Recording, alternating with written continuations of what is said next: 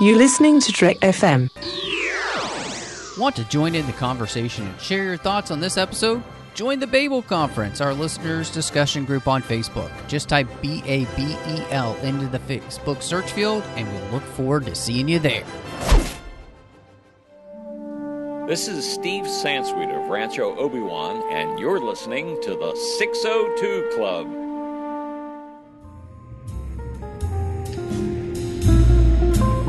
There was a little bar in Mill Valley where all the Starfleet trainees used to go. The 602 Club. You know it. I was there more times than I can remember.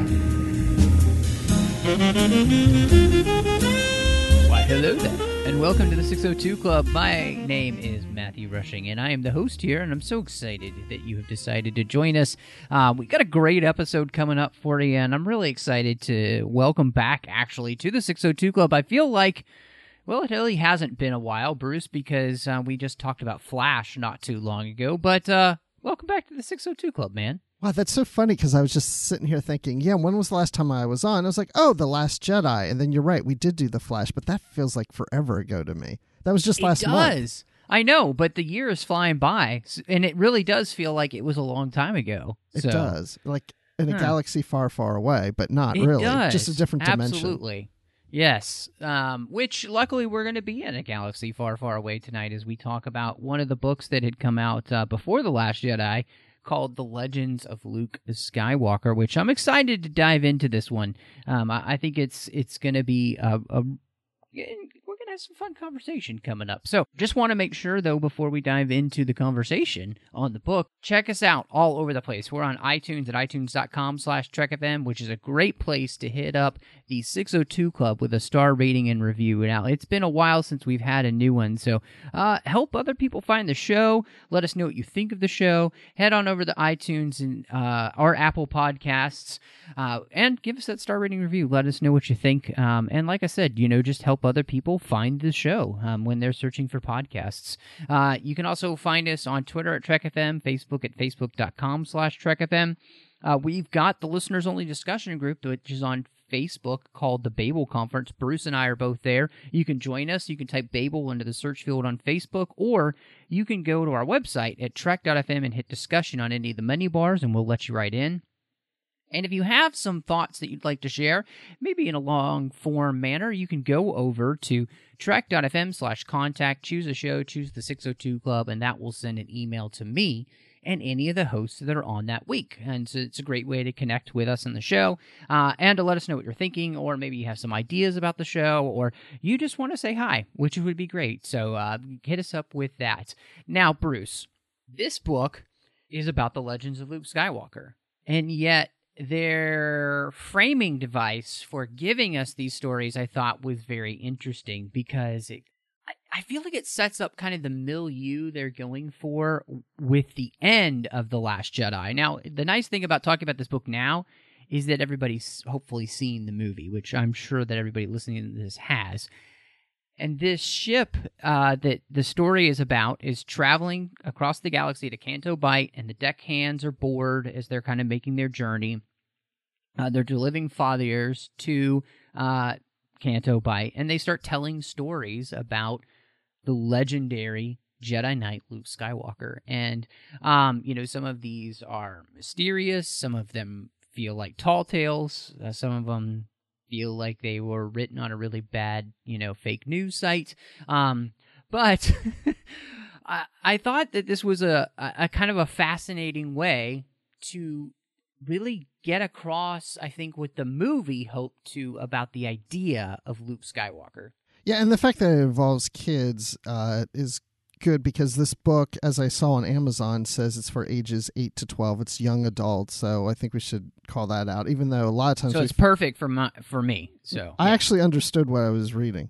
And sometimes I feel like Star Wars books are sometimes better in that format. But regardless, it's great having the kids there. And it's like you said, it's the framing of what Disney and Lucasfilm have been doing in this time period of the sequel trilogy of building Luke Skywalker as a legend, as a myth, which I always find somewhat funny because it's only been 10, 20 years since maybe, well, okay, it's been 30 years between Return of the Jedi and The Force Awakens. So, he was around for a good piece of that. So maybe, Right. He's been gone for 10 years and already he's a legend, he's a myth. And it's similar to what we saw in the original trilogy when they talk about Jedi as, an ancient religion. Like the way they talk about past people from the past and religions from the past, they talk about as if they're like 100 or 200 years old when it's only been like a decade or two. But it's something and I like that you brought that up because I was thinking about that whole idea. And, we know that there are around, I think, 10,000 Jedi Knights in the galaxy during, at the beginning of like the Clone War. And so when you think about the vastness of the galaxy, you put that in perspective. We follow the Jedi around in what we've seen, but we know, like John Mills and I were talking about this today, just together, the idea of how little we've seen of the Star Wars galaxy. Mm-hmm. We have such a small picture of it because we've really seen it through the lens of the Skywalker saga. And of course, in the Clone Wars, which is amazing, and we really got that expanded. I feel like the Clone Wars kind of opens up the galaxy in ways that we didn't even expect to have happen. And yet, still, the galaxy as we knew it is kind of small for what we know, for what we've seen. And so I think that's the most interesting thing to me. And it really, it brings home the idea to me that if there's only one Jedi Knight left that's known to anyone in the galaxy, unless you run into him like some of these people do in this book, he is just going to be a story that you hear or you saw on the HoloNet or, you heard talked about in a CD bar or something like that, So it is fascinating, but I also think it brings home the point that Luke was not quick to start his new order. It does seem like that Luke, that the process of what we see in this book of him kind of traveling the galaxy and learning about the Force seems to probably take him a while, and that probably amplifies his legendary status. Wait for it. And I hope you like blue milk because the end is dairy. You know what I'm saying? Like, I think that's really... I feel like this book is actually...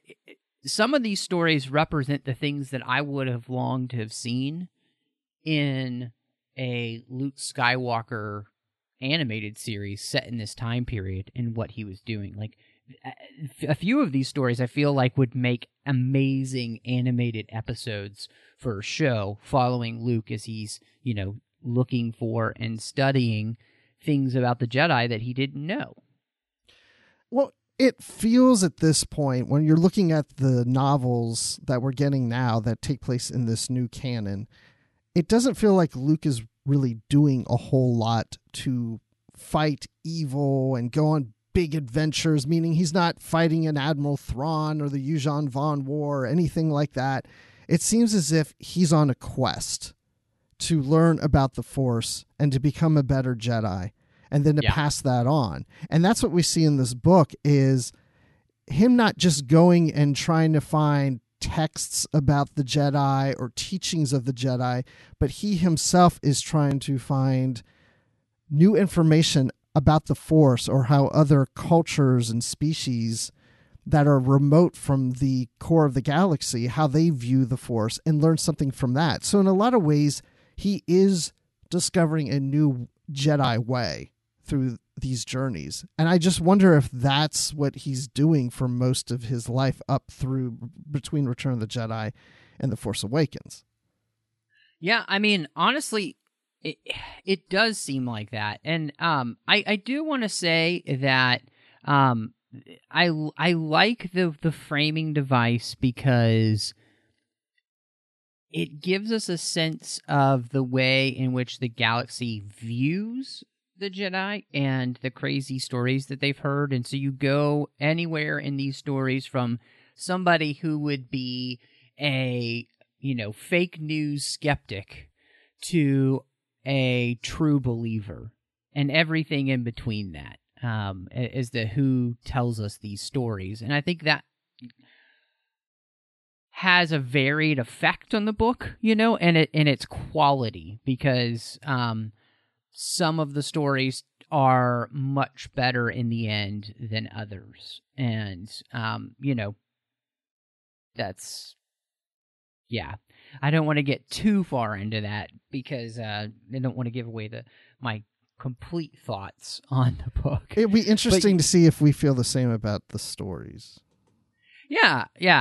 So we've got that whole idea of them telling these stories, and it really does connect with the idea of what we see in the film, especially at the very end of the young kids talking about the story of Luke Skywalker that apparently somehow has already gotten to Canto Bight, even though it happened just 3 seconds ago on a planet that seems to be in the middle of nowhere.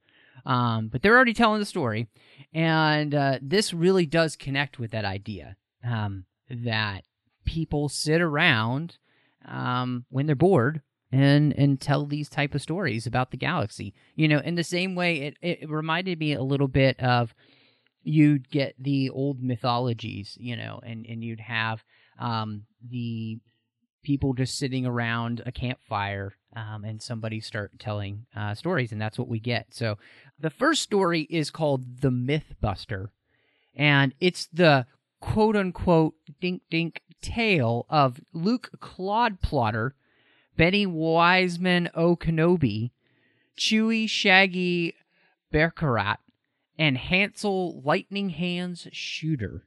So it's the real story of the people that we all know as Luke, Obi-Wan Kenobi, Chewbacca, and Han Solo.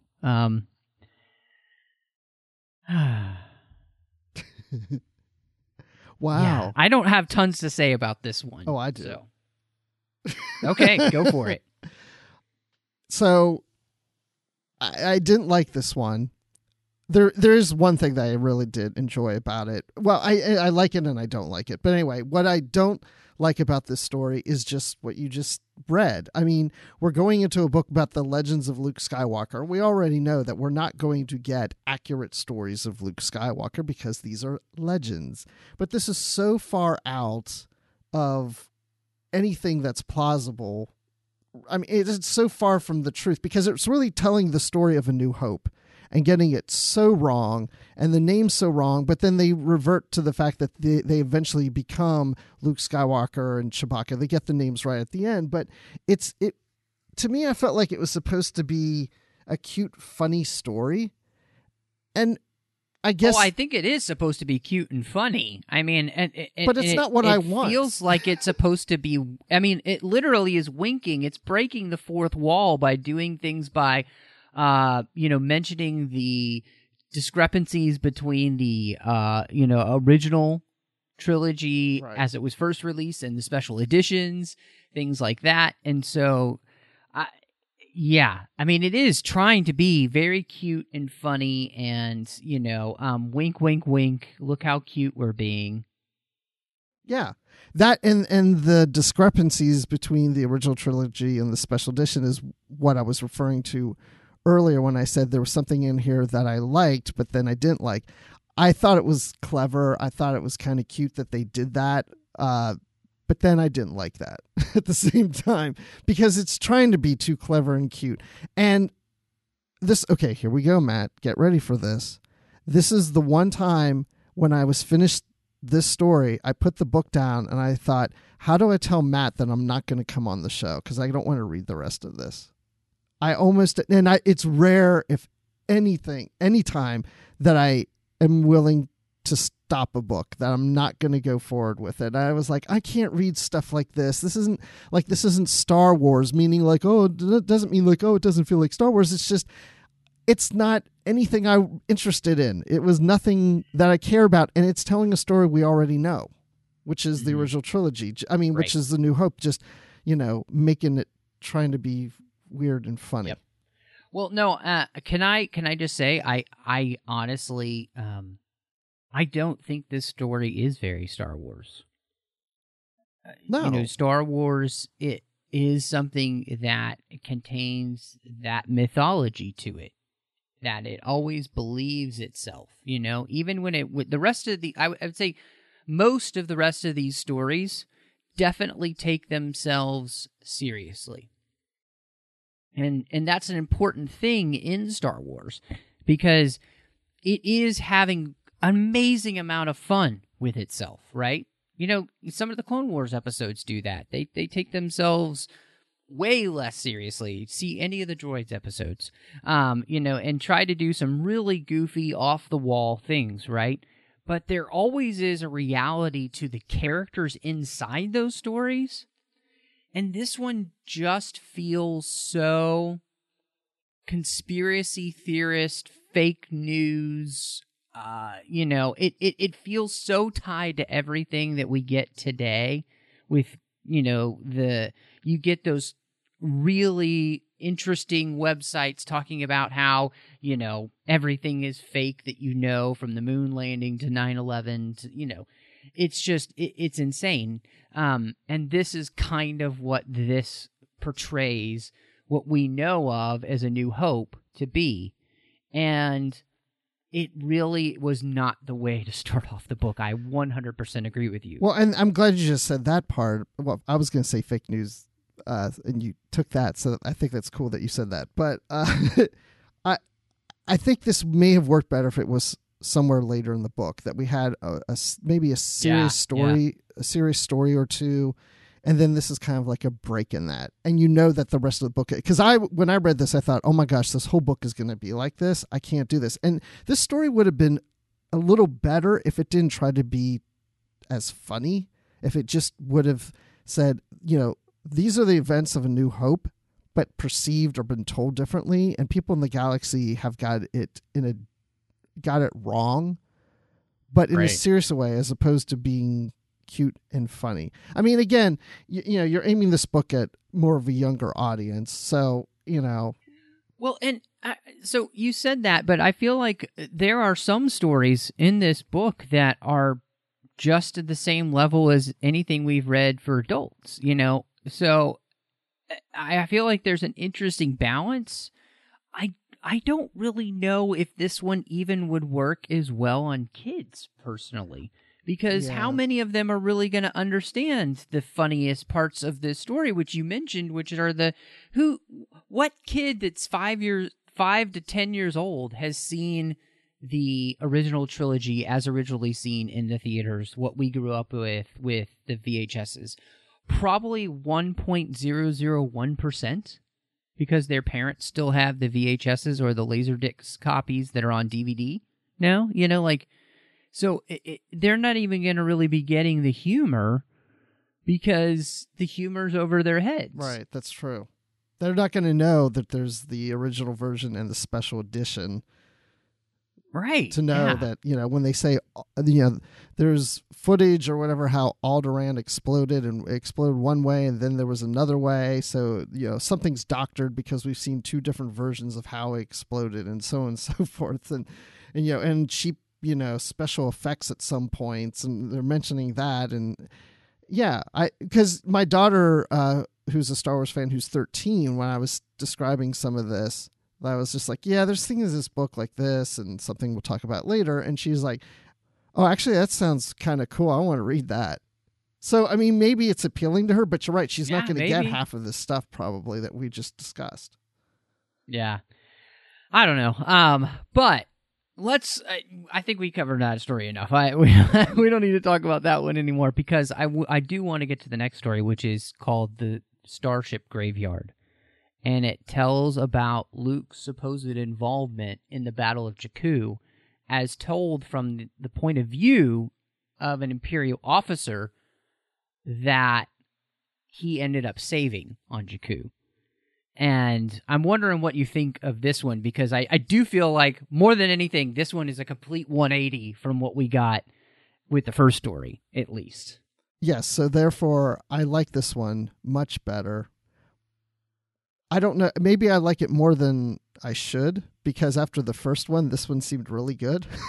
But I did like it because I liked getting it from the point of view of the Imperial officer, and he's stranded there at Jakku after the battle, and Luke Skywalker's there, and we see that Luke is willing to help someone who is actually, the enemy.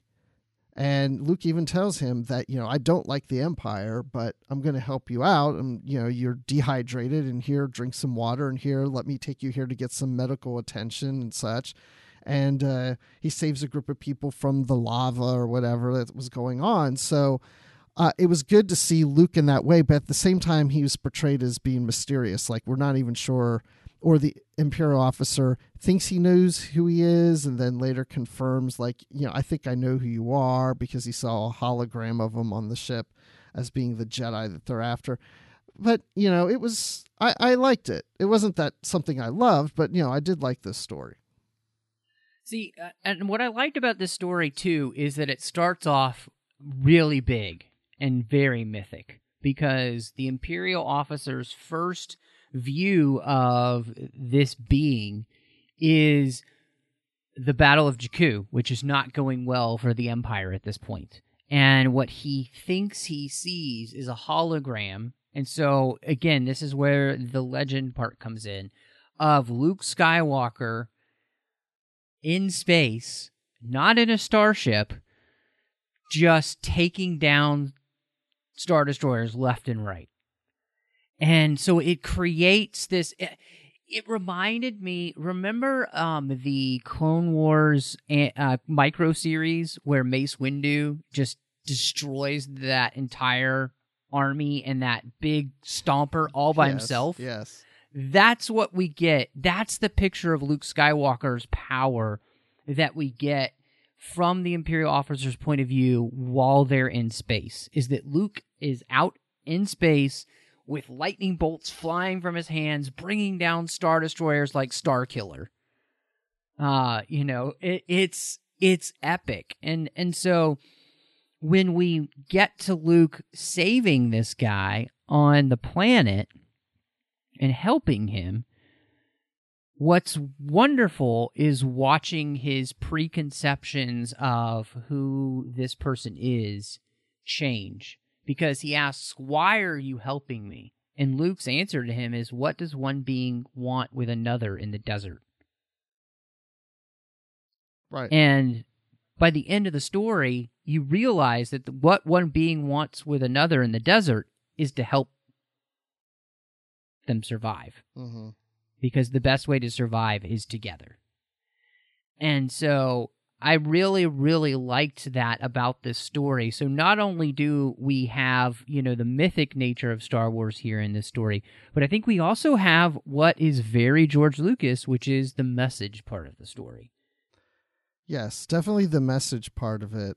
But it also ends with, when we get back to our framing stories around this, the ship crew, they're even questioning if it was really even Luke Skywalker, which is interesting too, because I don't recall from anything that we've seen published so far about the Battle of Jakku that Luke Skywalker was there, and they even question that. The only thing I think is Battlefront. I think in the Battlefront game now, Luke is there. Now, correct me if I'm wrong, because I don't have a gaming system that allows me to be able to play Battlefront, but I feel like from what I saw from that, Luke was there.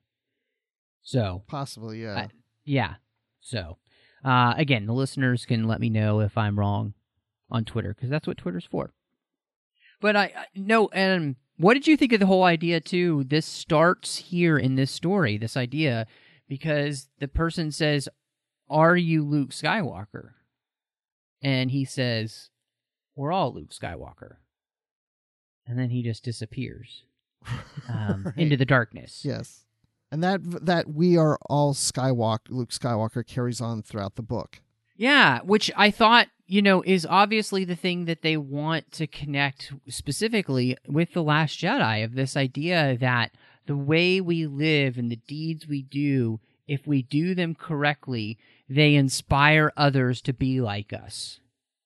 And that, I think, was a huge part of The Last Jedi, because the person that we're supposed to connect with in that film is Rey.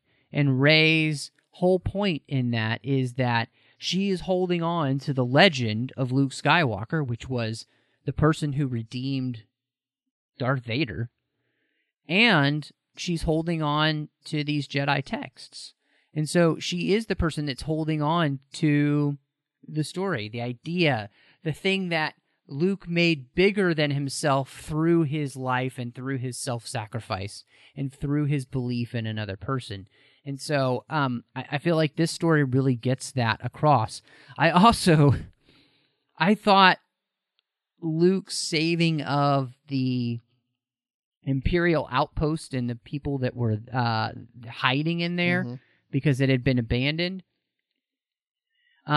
And there, a starship crashes, one of the starships crash, and it explodes, and then it liquefies basically the sand and turns it into like this molten sand, which will then turn into, I think once that cools, it will probably turn into glass. But they have to get across it, so he helps people across it, and they call him a Skywalker.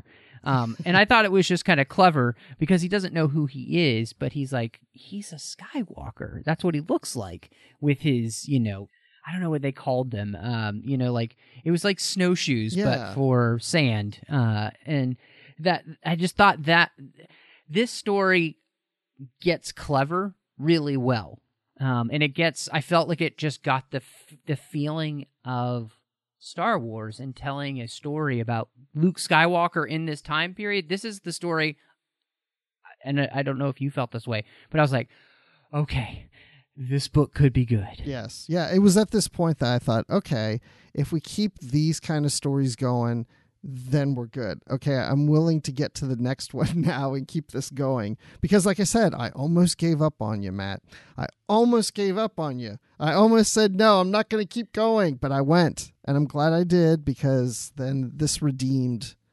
And thankfully, just so everybody who knows, who hasn't read the book, that is listening to this regardless, that first story we're complaining about, that's the only time there's a story like that for the most part. Yes. We get to Fishing in the Deluge, which is the next story. And wow, I'm really interested to hear what you think about this one. Well, so when I saw the Super Bowl before I read this book, and there was a lot of ads about Tide detergent. And then so I got to this story, and this has a lot of It was Tide. a Tide ad? Yes, it's a Tide ad. A Tide ad. So anyway, actually, I would say this is probably my favorite of the stories, because there's the civilization that Luke visits, and they have a relationship with the Force, which they call the Tide. Now you know why I'm saying Tide. And so the Tide really is the Force, because that's what they refer to it as. But they don't use the Force by manipulating it or using it for their own means. They allow the Tide to tell them what to do. They don't take control of it. Unlike Luke. Right, they allow it to wash over them. Therefore, the name Tide. Exactly. Yeah, it's a Tide ad.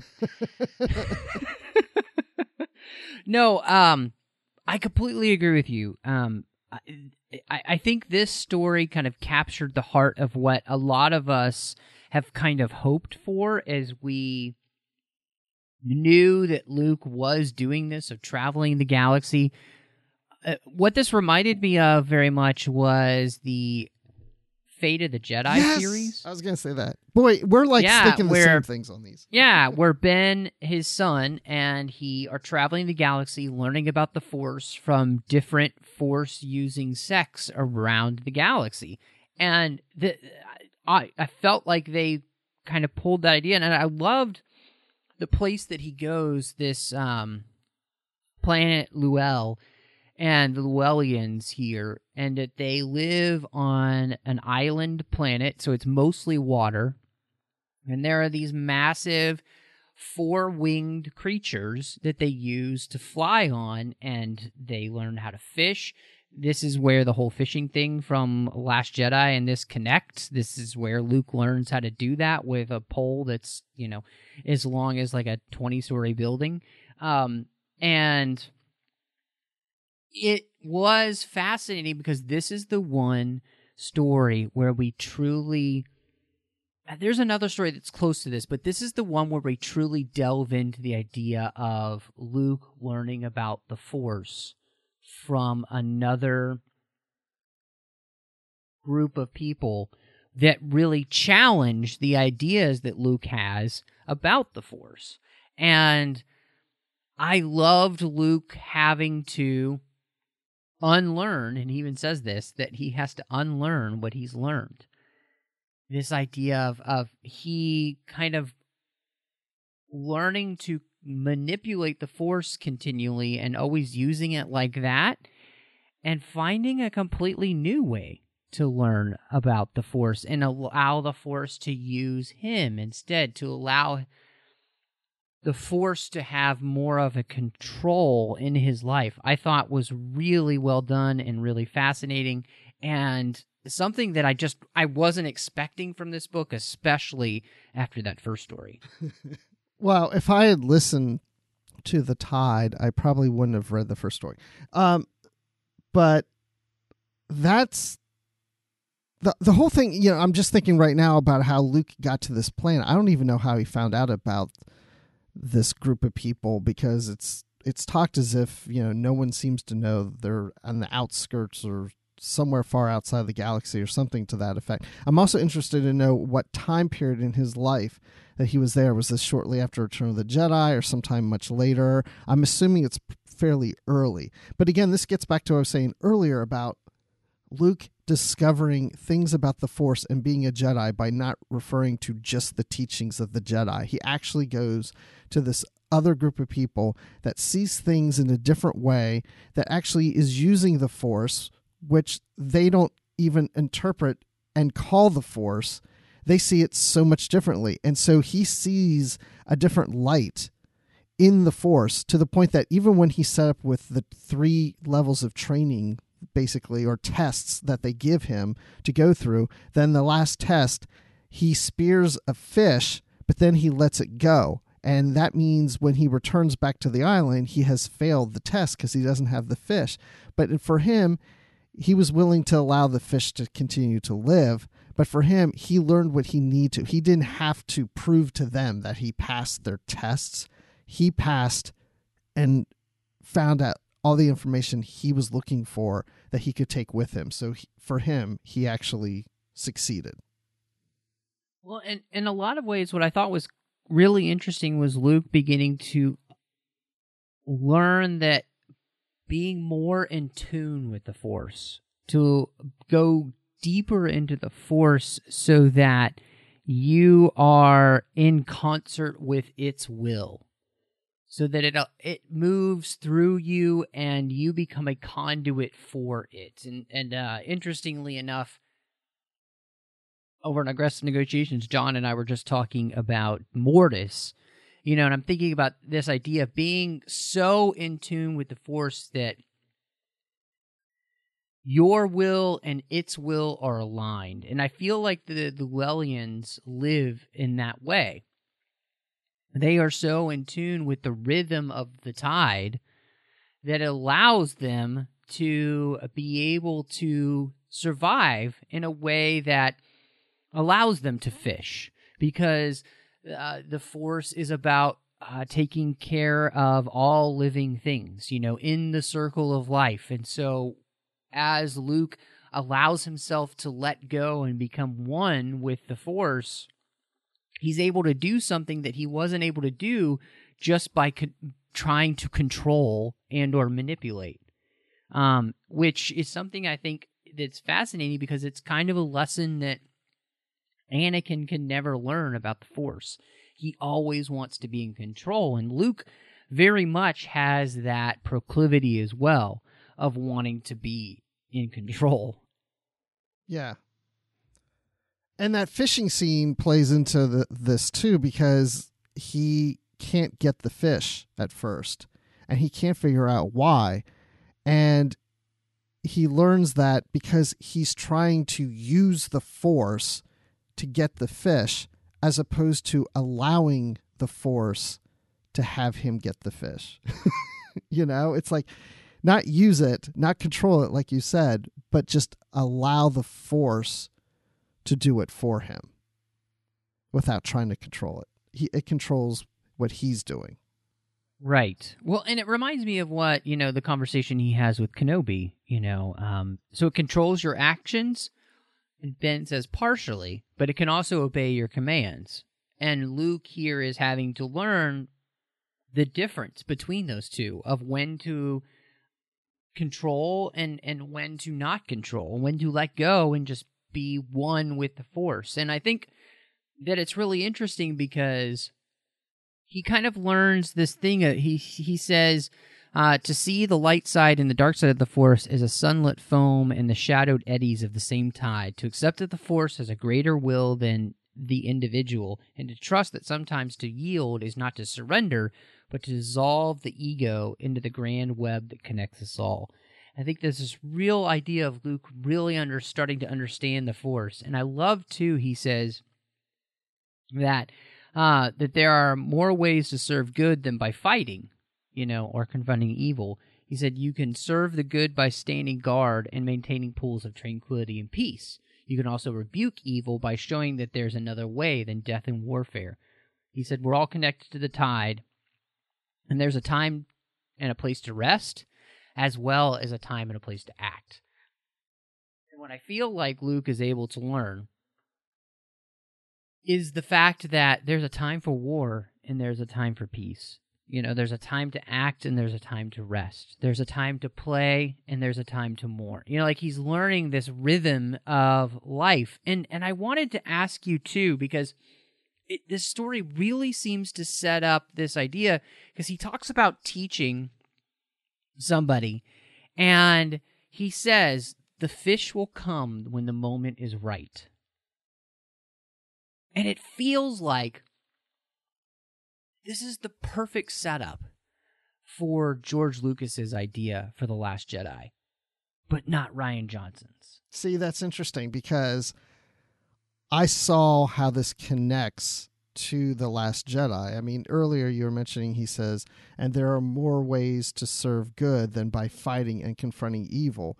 And that's what I see in The Last Jedi, where instead of fighting and confronting Kylo Ren, I mean, I know he's, on Act 2 to die, as he says, and the Jedi might end or must end. But at the same time, I wonder, if he is saying, look, I haven't been shown that there's any time that I need to get involved. There's nothing that is calling me. And I'm either going to sit here and die or something's going to call me. And so far, nothing has called until Rey shows up.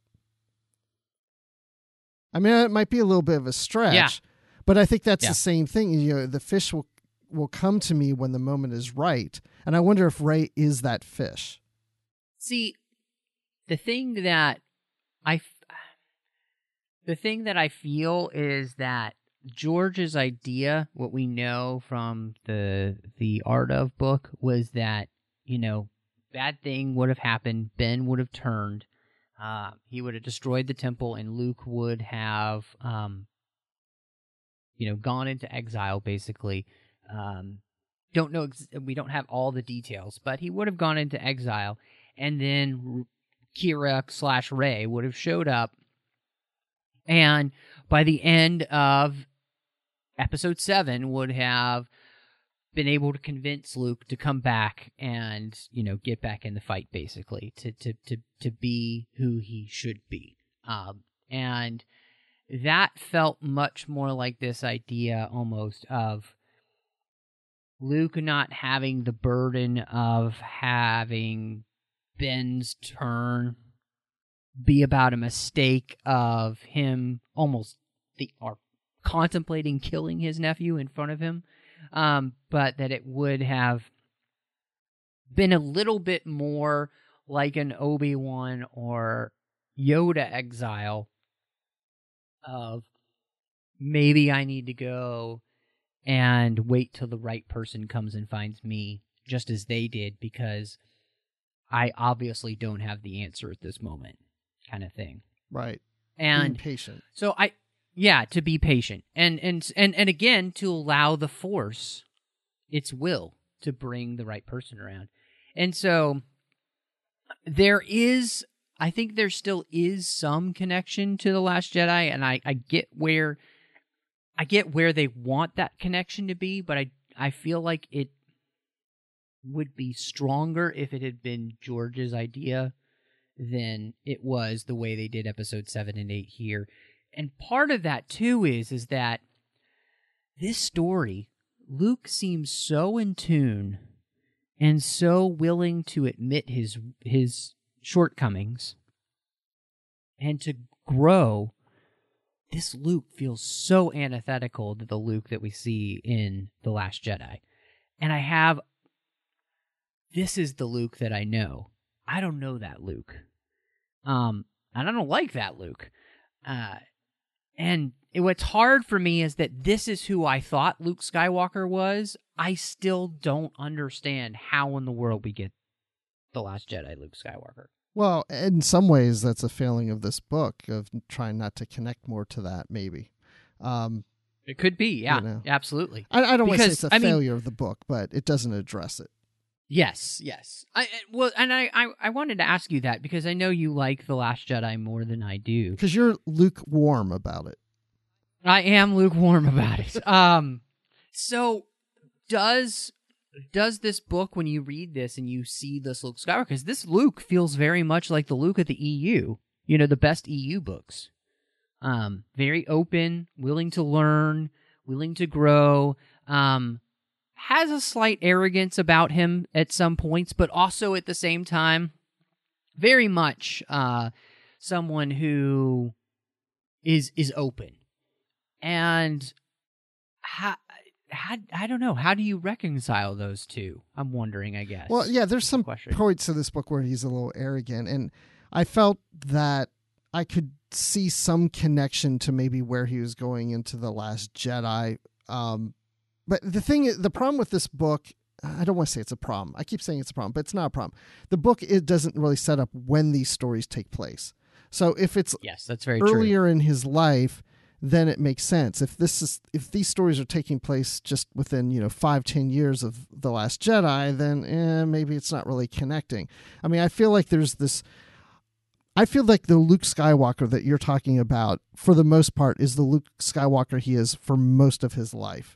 It's only in the events leading up to The Last Jedi of those last few years or so that, I don't know, I just feel like there's just this burden, this whole idea of legends that he feels like he has to live up to, and he's the lone Jedi, and he's the only one left, and the galaxy expects so much from him, and there's only so much he can do, and that when he does, or he feels that he has failed at something, and he's repeating things that were done wrong by previous Jedi, I feel that at that point he's just like, I can't be all I can be. I can only do so much. And it's almost like the point where he's at, an age of retirement. Like, I'm just ready to retire. I can't save the galaxy all the time. And as much knowledge, and maybe because I relate to him, because I hate to say this, maybe because I'm older now, but it's like there were things that I would invest my time and efforts in learning and had passion for, and over time I don't feel quite as passionate about, and I almost feel sometimes of just saying, you know what, I've had enough. I've kind of had enough.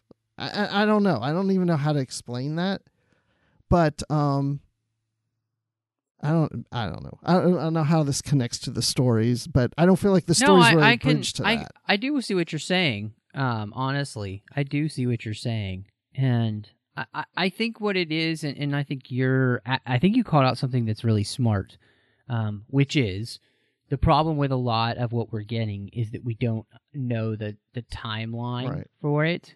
So the problem with the stories that are the best here, and we have a few that are really good, this Luke feels so different than that Luke. We still don't have an idea of really how he gets there. And like you called out something, again, a really great point, Bruce. This feels like the Luke pretty much that he's been his whole life. But not only that, it feels like the Luke post Return of the Jedi, who does have reason to be somewhat arrogant if he wanted to be. But what I thought was interesting here is that Luke's arrogance quickly turns to a state of learning again. You know, I mean, even this story specifically, he calls out the idea that he must unlearn what he has learned. And realizing that he's not right. And even the moment when he's fishing and he's so frustrated, and he's talking, you know, to her, and she's saying, you know, I've done every trick I know with the Force. She's like, well, why do you feel that you need to control it? You know, why don't you just let it flow through you? Which is so funny because it's the original lesson that he learned from Kenobi. Mm-hmm. Allow it to flow through you. You know, your eyes can deceive you. Don't trust them. You know, and he's again just learning that very basic lesson. And I think that's what makes this story, to me, I absolutely agree with you. I think it could be the best story in the book. Yeah. Because I feel like it absolutely 100% nails the character of Luke Skywalker. And it really gives us, I think, a beautiful story about him post Return of the Jedi that I adore. There's absolutely 100% adore. And I feel that it's also helping to clarify and define the Force in a nice way by calling it the Tide. I mean, if you had a thesaurus and you looked up Force, I would think the word tide would be there because, you know, we talk about the Force and balance, but when it comes to tide, it's almost like, you know, there's waves and then, you know, bring balance to the tide or something. I don't know. You know, it's... No, I like that. I mean, the idea that it comes in and out, that there is an ebb and flow to it, that there's, which kind of brings in that idea of like this kind of circle of life type feel to it as well. So, no, I think you're absolutely right. The tide kind of becomes a perfect name for the Force, and especially for them being on a, you know, water planet. It makes complete sense. But I also think it creates a nice name that works thematically with what they're trying to teach Luke Skywalker at this point, which I think is just well thought out. Again, this story is just really well done. So, you know, I could recommend you just picking up this book to read this story if you had an opportunity, because I feel like this one is just that good. So, well, okay, we waxed eloquent enough about that. We have the next story, which is iDroid, and this one is told from the perspective of a droid that was sold into slavery and is saved by R2-D2 and Luke Skywalker. What did you end up thinking of this one, Bruce? Because this one, I was a little wary when it started off with it being a droid telling the story, but it won me over. So of the stories in here, if I had to rank them, this would fall in the middle. There's the stories that I like, there's the stories I don't like, and the stories that just I'm neutral on. And this one I'm neutral on. Even to the point that before we started recording, I was just trying to gather my thoughts together on the stories, and this was one story I couldn't even remember. I was like, wait, I don't even remember reading. Like, I don't remember what this story is. And I started reading through it and started coming back to me. I'm like, oh, yeah. And I still couldn't remember how it played out. And then I remember, I remember Luke being a droid, you know, but it just, so I read it twice just because I couldn't remember the first time I read it. And it's, for me, just, you know, it's okay. I feel like there's just a lot of exposition about this droid and just what he's doing and how he's getting there and what he's doing with the other droids. And there's just like, it just didn't feel like it was really going anywhere very fast. And then for Luke to show up and he really didn't do a whole lot. You know, it's like Indiana Jones and the Temple of Doom, but take all the action away and just put a bunch of droids in there. And then Luke shows up and shows them how to, you know, oh, you go this way to get out. That's what it felt like to me. No, that is kind of funny. This does kind of feel like Luke Skywalker in the Temple of Doom. in a lot of ways. And the setup for this one was interesting, which is that it's this planet that has a really harsh environment, and because of its harsh environment, it creates these teardrop gem-like substances that are sought after in the galaxy, like really sought after in the galaxy. And because they're so sought after, it has allowed the creation of a society above in this like floating weird, space station-y type place that it feels like the Libertine planet. Everybody says that, they're a philosopher and they're working on music and poetry, and it just seems like it's the world's weirdest Star Wars hippie type community, but much more elegant. And that it's a place, it's like a warped Tomorrowland. Yes. If you've seen the movie Tomorrowland, it's like a really warped Tomorrowland. And so they don't really want to do any work, but they want the benefits. They live off the benefits, right? And to do that, they steal droids. And the one thing about the story I will ding it for is it's not completely clear whether R2 is accidentally stolen or if it's on purpose. Yeah, I wondered that too. Because at some points you kind of feel like it was an accident, and other points you feel like it was maybe on purpose. And in the end, Luke kind of comes in and saves the day, which is awesome. And I like the way he does it, dressed as basically a C-3PO, and he's mimicking C-3PO, which I thought was really funny. I thought that was really clever. But yeah, I mean, I feel like this one is a good story, but it's not great. It's kind of there, and it's kind of a fun little adventure for him and R2 and this other droid. And it's kind of, let's put it this way. For droid stories and stories told from the droid point of view, and we had one in the 40th anniversary book from a certain point of view, this one is miles above that. Oh, yes. So that's a good thing. But I agree with you. I feel like this is kind of right in the middle of the stories. Yeah, it's just, it's okay. And again, like you said, I don't know why R2 was there, if he was captured, he meant to be captured. I don't know how Luke knew if he was captured. I don't know how Luke knew he was there. I don't, who's Snoke? I mean, that still hasn't been. Oh wait, I'm jumping to something else. Sorry. That's the wrong part of The Last Jedi. We're not there yet. But yeah, iDroid. It's not iJedi. That's all I have to say. What if they just came out with a book that's just called iSnoke? I would read that, but it would be, by the end of it, you still don't know who Snoke is and where he came from. So no. just spoiling it for you. The next story, The Tale of Lugubrious Moat. A mite living on Salacious Crumb helps save Leia and Luke in Jabba's palace. Oh wait, you said might, but I'm hearing crickets. Yeah. This is in my bottom half. I really don't know what to say about this story. I will be completely 100% honest. I reread this book, but I skimmed this one. Well, yeah. Why is this in here, Bruce? Okay, why? so what is your problem with the might?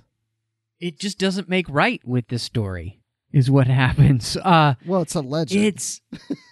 It's dumb. Okay. It's just dumb. It's dumb, but okay, so when I was going into this book, because this book came out a few months ago, I heard people who read this, and I knew about this because that's the thing people were talking about. Like, oh yeah, there's a flea that's in this book that tells the story or something of Luke or whatever. And so I was already expecting it, but I didn't have that much of a problem with the might. because this is Star Wars and there's all kinds of weird creatures and they all talk or whatever. And it's sure, I mean, we can have like a little flea or something that can talk or whatever. I'm like, I can buy that, you know, little strange creature. I'm okay with that. What I didn't like about this story is we already know the freaking story. It's the whole story on Tatooine in Return of the Jedi. And so all I did was reread what I've already read before. The only difference is everything that Luke does in the story, he was told to do it by the Mite. And so I know where the story's going through the whole thing. It's like, okay, yeah, then we're going to go to the scene where we're on the sail barge and the Mite's going to tell Luke what to do. And that's exactly what happens through the whole thing. And it's like, I felt like I was wasting my time. I would have enjoyed the story if it wasn't the story. I would have enjoyed the story if it was an original story being told by this Mite that is trying to take credit for what Luke did. But at least it would be original story. Like even if it was the story that we had earlier, for example, the Starship Graveyard. If the Mite was telling that story and said, you know, witnessed it and was telling the story and was telling Luke, you need to help this guy, you need to do this, and he'd be like, yeah, I'm sure he wasn't the one that told Luke to do that. He's just trying to take the credit. But at least we get original story out of it. Yeah, and I think that's what I was trying to say when, and I just couldn't think of any other words, but that's why the story's dumb. Because I don't even buy this as a legend, you know? Like, I just don't. I don't buy this as a legend that the reason that Luke did what he did in Return of the Jedi and Leia did what she did in Return of the Jedi is because of this Mite. Yeah, but I didn't take the story that way. I took the story that this is, you know, fake news, that this is the Mite telling the story, and he was there because he knows the story. Unlike that first story we heard in this book where they got it all wrong. The Mite knows what happened and is getting it right. He's just taking the credit like, yeah, I'm the one who told Luke to do that. I'm the one who told Leia to do that. And no, he didn't. He's just taking the credit because he was embellishing the story. Yeah, no, I do. I mean, again, I agree with you completely. This is a story that really frustrated me because I 100% did not need it in the book. I think you kind of nailed it. I feel like I'm wasting my time reading it, you know, and that's really frustrating when there was definitely another story in this book, and we talked about it at the beginning, that I felt like it was a total waste of my time. And, it, you know, if you're telling if you have a book of short stories and you're using different perspectives, that's already tough because some may work better than others. But in a book of 6 stories, and where 2 are really not good, and then 1 is okay, that's, you know, those aren't really good odds, you know? No. So I that's definitely a frustration. Well, and I feel like this now ruins the character of Luke Skywalker, because from Return of the Jedi on, everything he does has been told... he does it because a flea told him to. Yeah. Fleabag. But, you know, this would have been better if, like, you know, earlier there was there was one of the stories where it was somebody was telling the story from a framing story, and in the story that they were telling, there was a framing story in a bar. And I think it might have been the second story. Do you know what I'm saying? Maybe the Starship Graveyard or something. There was a story where they were telling, or maybe it was the Mythbuster one.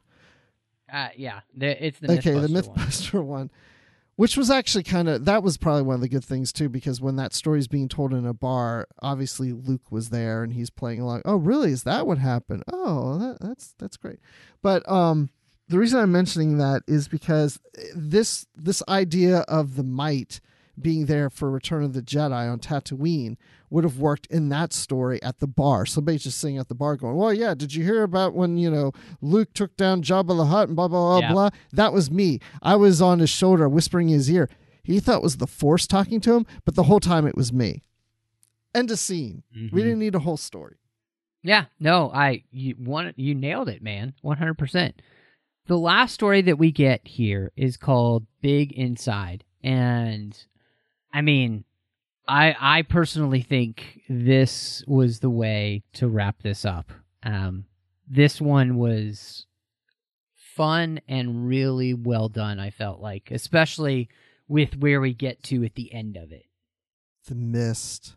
See, now we have the tide, now we have the mist. This one I was a little more confused about. Like, is the mist the force or... Yes. Because what these... Okay, there's these people... Okay, we saw in the asteroid in the slug in the asteroid, which I have on my coffee table over there from Empire Strikes Back.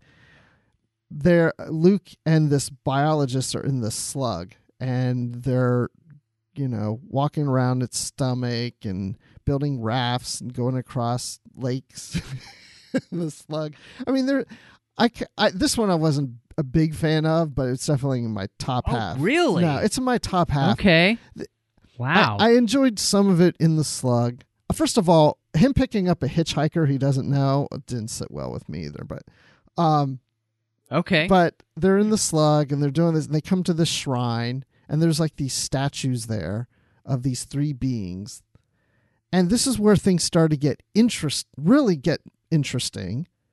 Oh, it gets trippy. It gets trippy, but then it kind of ends that, because I wanted to ask you about this too, because it ends with them, Luke and this biologist, getting out of the slug with the help of the trippy statues or cocoons.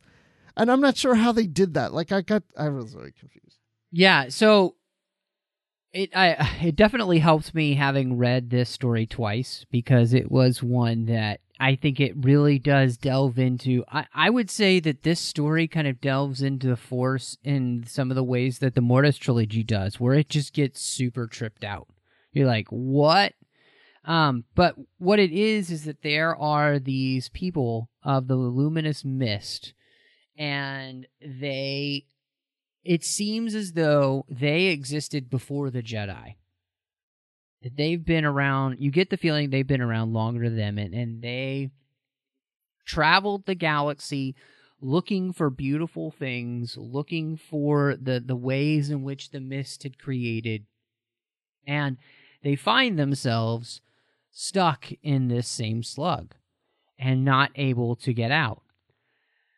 And so what they do is that they used the mist to help them form silk strands that contained the hidden dimensions of the universe, they say, twisted them into yarn long enough to bind time, and wove them into a sheath that wrapped themselves around in a cowl that could shroud them basically in a cocoon, and it would keep them alive, and every once in a while they would kind of peer out just a tiny bit, and time would begin to move just a little bit for them, and they kind of got lost in time.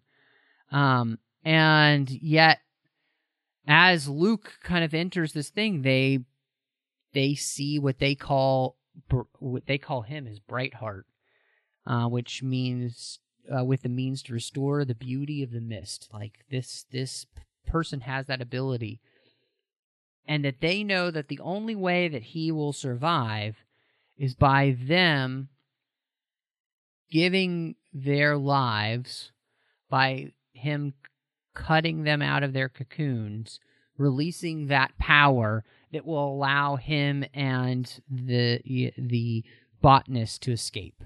The botanist. And so it is super trippy. It reminds me of the Mortis episodes in its trippiness and its idea of the Force.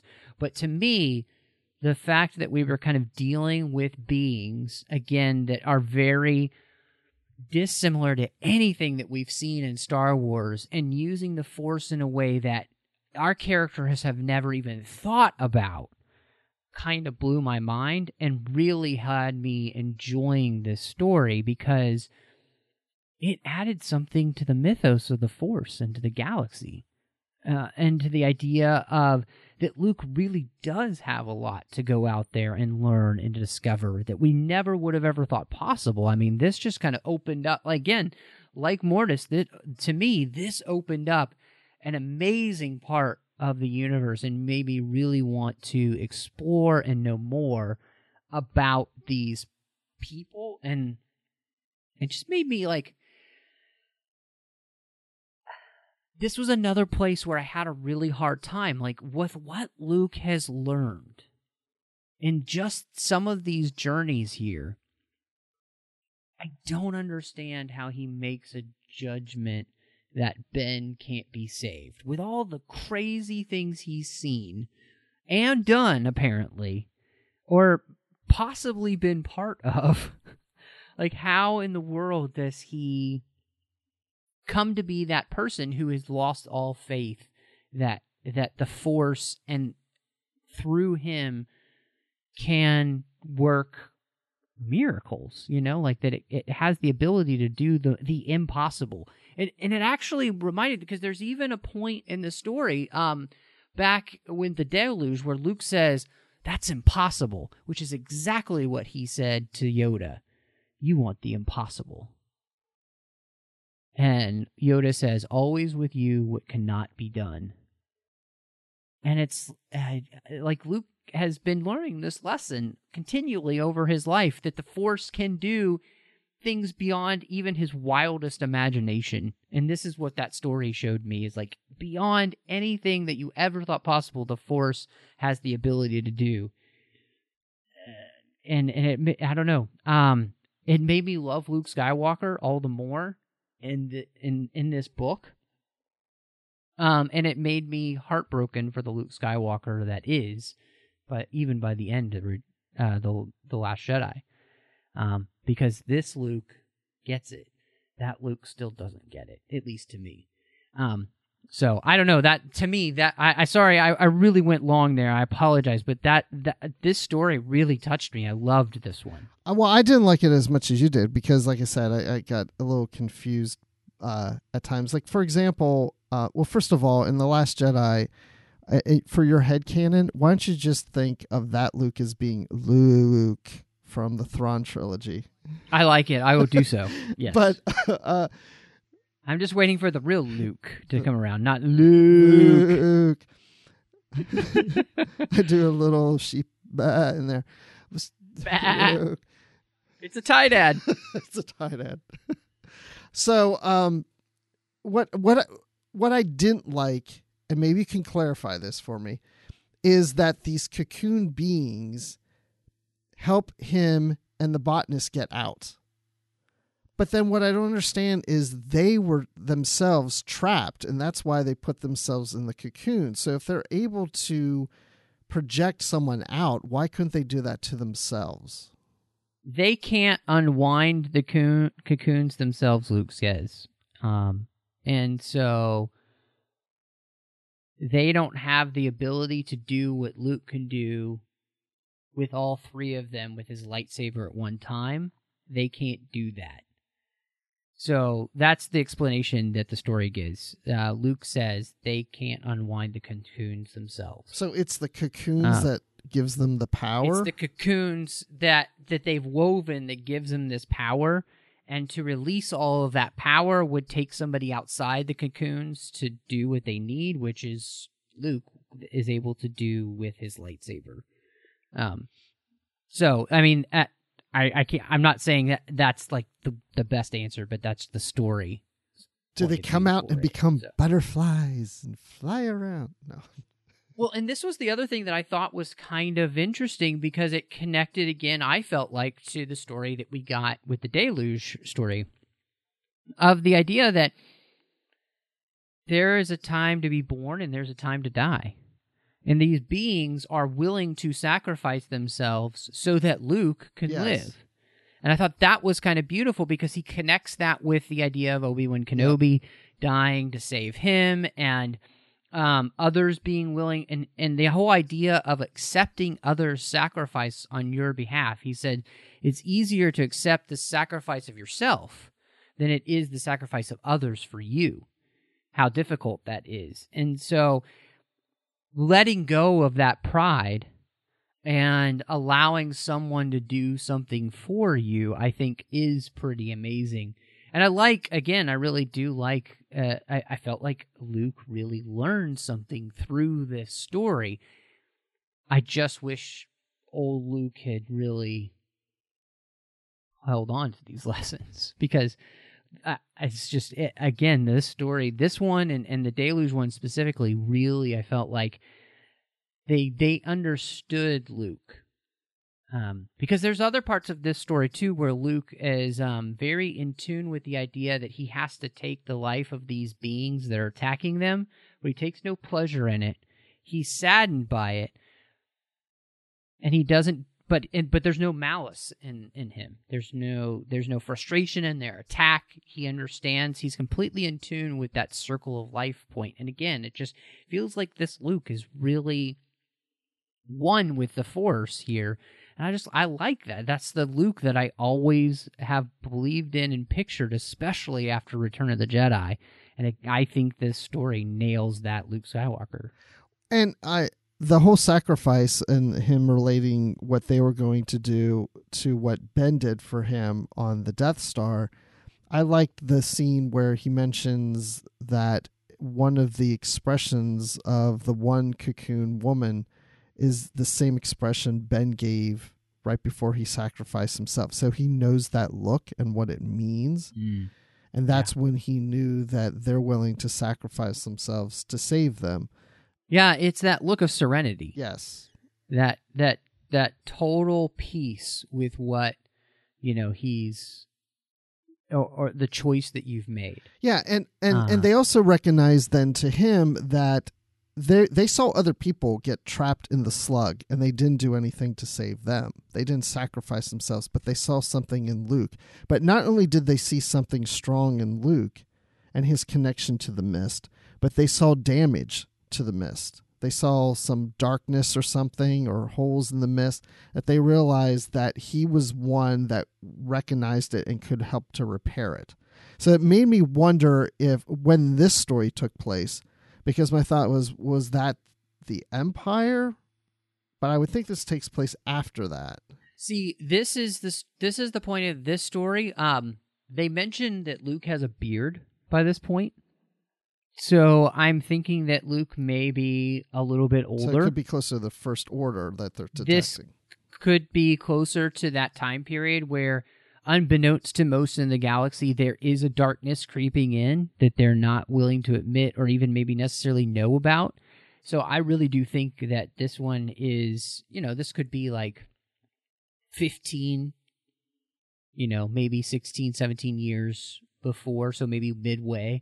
So Luke has started to get a little bit older. He's been traveling a lot. He's got a beard now.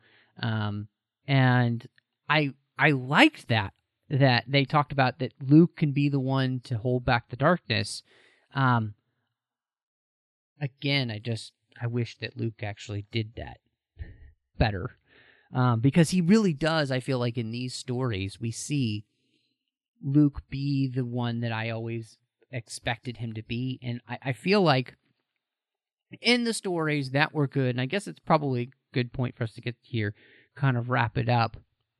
But I 100% feel in the best stories here that they capture the spirit of Luke Skywalker perfectly. And to me,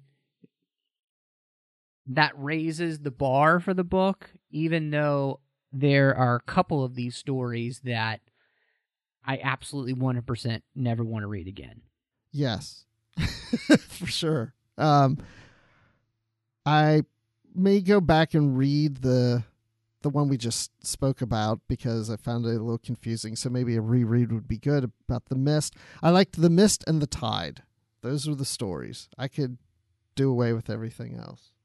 But I also like how it wraps up too, the framing story that these are legends and these are, younger people talking about these stories and have this interest in Luke Skywalker that they keep wanting to hear more stories. So I like that part too. No, I do as well. Bruce, if you were going to rate this book, what would you rate The Legends of Luke Skywalker? Oh Gosh. So well, for the reasons we discussed, there's some stories I like and some I don't like. But it knocks it down a notch even more for me because I'm disappointed in the latest publications that we've been getting on Star Wars, where I feel like they're kind of being wimps because they keep having characters tell us stories. I feel it's their way to say, well, we said these books are canon, but if we contradict them, that's okay, because the stories you're reading may or may not be true because they're being told by characters in the universe and they may have gotten some things wrong. So instead of actually getting actual stories like this is what Luke Skywalker got, we're getting, well, these are stories being told by characters, so they may or may not be true. Just like the EU is called Legends, and those stories may or may not be true. So I'm kind of getting frustrated with that. So that doesn't help things. One thing I did love about this book that we didn't discuss is the artwork. There's artwork in there for each of the stories. Yes. I love those. I would mind having those up on the wall. So, yes, absolutely. So rating wise, where do you come down? You can do it out however many you want. well, I would say if I had a dog with fleas, I got all 5 fleas off the dog, but there was 2 remaining, so 2 fleas out of 5. I will agree with you in the sense that they have found this very, I think, kind of prosaic way to dive around the whole idea of canon and, tell stories without them necessarily having to mean anything in the long run if they don't want them to. I do find that frustrating. I will say one of the best parts of this book is that story that I loved the most, the tie dad, is the one that's told by somebody who actually lived the story. True. She actually is a stowaway on the framing device ship, and she tells that story, and so therefore we know that story to be 100% accurate because it's by somebody who actually lived the events with Luke himself. And so I thought that was nice. I also felt like the story of the Big Inside was one you could trust more because it was told from the standpoint of a scientist. And they tend not to try to embellish all that much. I also thought that, I don't know if you thought about this at all, but I loved the Big Inside in the way that it talked about the idea of microcosms within macrocosms. And it really brought the idea to me home of how midichlorians work in Star Wars and how the science and the magic of the Force work in concert together. They're not antithetical, that they're part of the same mystery. And honestly, if you tell me you feel like you still understand all about the Force because you understand the idea of midichlorians, I feel like you're a liar, because we still don't, right? Like there's still, just because we know this one little scientific bit doesn't negate still the mystery and the magic of the Force that we can't explain. In fact, that story alone confused you a little bit because it got so mythical and magical, So I really like that. I think the problem with the book is that it starts off weak and then it wastes your time with a couple of stories. And when 2 out of the 6 stories really are honestly, they really are not worth your time reading, I don't think. That's disappointing. Now, I will say on the other side, I think the other 4 stories are totally worth your time. And actually very well done. The iDroid one may be a little less on that totem pole, but still very, very good. So for me, this is 3 out of 5 stars. It might be 3.25, but it's still pretty close. But let me speak to those of you who may have felt a little bit more like I did with The Last Jedi. If you wanted to feel Luke Skywalker again, I would highly recommend this book to you. If you wanted to feel that Luke Skywalker again, you will feel him in this book. And to me, whether I rated it whatever my rating was, I feel like, should you read it or should you not read it? I say you should read it. So, yeah. And in the end, that's a win for me. So, yeah. And I think this is a good author, by the way. I really do. And I'd like to see this author do full novel about Luke or the Force and such. Absolutely. And we didn't even call out, I think we may have mentioned it earlier, but this is told within different perspectives as well as kind of different styles. Some of them work a little bit better than the others, but when he nails it, he completely nails it. And yes, I would love to see him take on more of this, honestly, and give us more Luke Skywalker stories, maybe not completely in this format, and a little bit more true to form of a whole novel. I would love. So, absolutely. Well, Bruce, I am so excited that we got a chance to talk about this one. Again, I think that some people can probably tell I'm very passionate about a few of these stories. Absolutely 100% love some of them. And I hope you'll check it out. Let us know what you think. In all of the places you can find us over there on social media. But want to thank our associate producers here through Patreon, Ken Tripp and Davis Grayson, for supporting the show. They've been doing it for so long, and it really means the world to me that they would. Now, this is a huge network. We have so much going on here, and there's no way that we can make sure all the shows here on the network keep coming to you each and every week. And so Patreon gives you the opportunity to support the network a little bit a month to make sure that all the shows that we're doing keep coming ad-free, the same quality that you come to love and know from us here at Trek FM. So go over to patreon.com/TrekFM and you can see how you can be part of our team. We've got many different ways we love giving back to you for different reward levels. But honestly, every little bit helps. So again, go to patreon.com/TrekFM and help us out. We really appreciate it. Now, Bruce, thank you so much for being here with me in the 602 Club. I'm really glad you stuck with it. And tell everybody where they could find you and, what else you've got going on. Well, when I'm not going to see The Last Jedi for the 6th time, you can find me on Twitter at Admiral_Rex. And you can find me here on the Trek FM network doing Literary Treks with Dan Gunther. It's our official Star Trek books and comics show. And Star Wars, hey, just talking about that right now. You can find me on the Star Wars Report, and you can find that on your podcast, wherever you get your podcasts, and on StarWarsReport.com. And of course, I'm always in the Babel Conference. Well, you can find me on Twitter at MattRushing02. You can also find me on Instagram under the same name. I'm here on the network doing The Orb with Chris Jones, talking about Star Trek Deep Space Nine on The Orb. You can find me over on the Nerd Party Network doing Aggressive Negotiations. We just hit episode 100, so check that out as John and I do a really fun commentary on the Mortis trilogy. You can find me there doing Owl Post with Drea Kaufman. We're talking about each and every chapter of the Harry Potter series, and we just finished The Prisoner of Azkaban, so make sure you check that out. You can find me, last but not least, doing a show with my friend Courtney where we talk all about films through the lens of faith, and that is called Cinema Stories. But thank you so much for joining us, and may the Force be with you.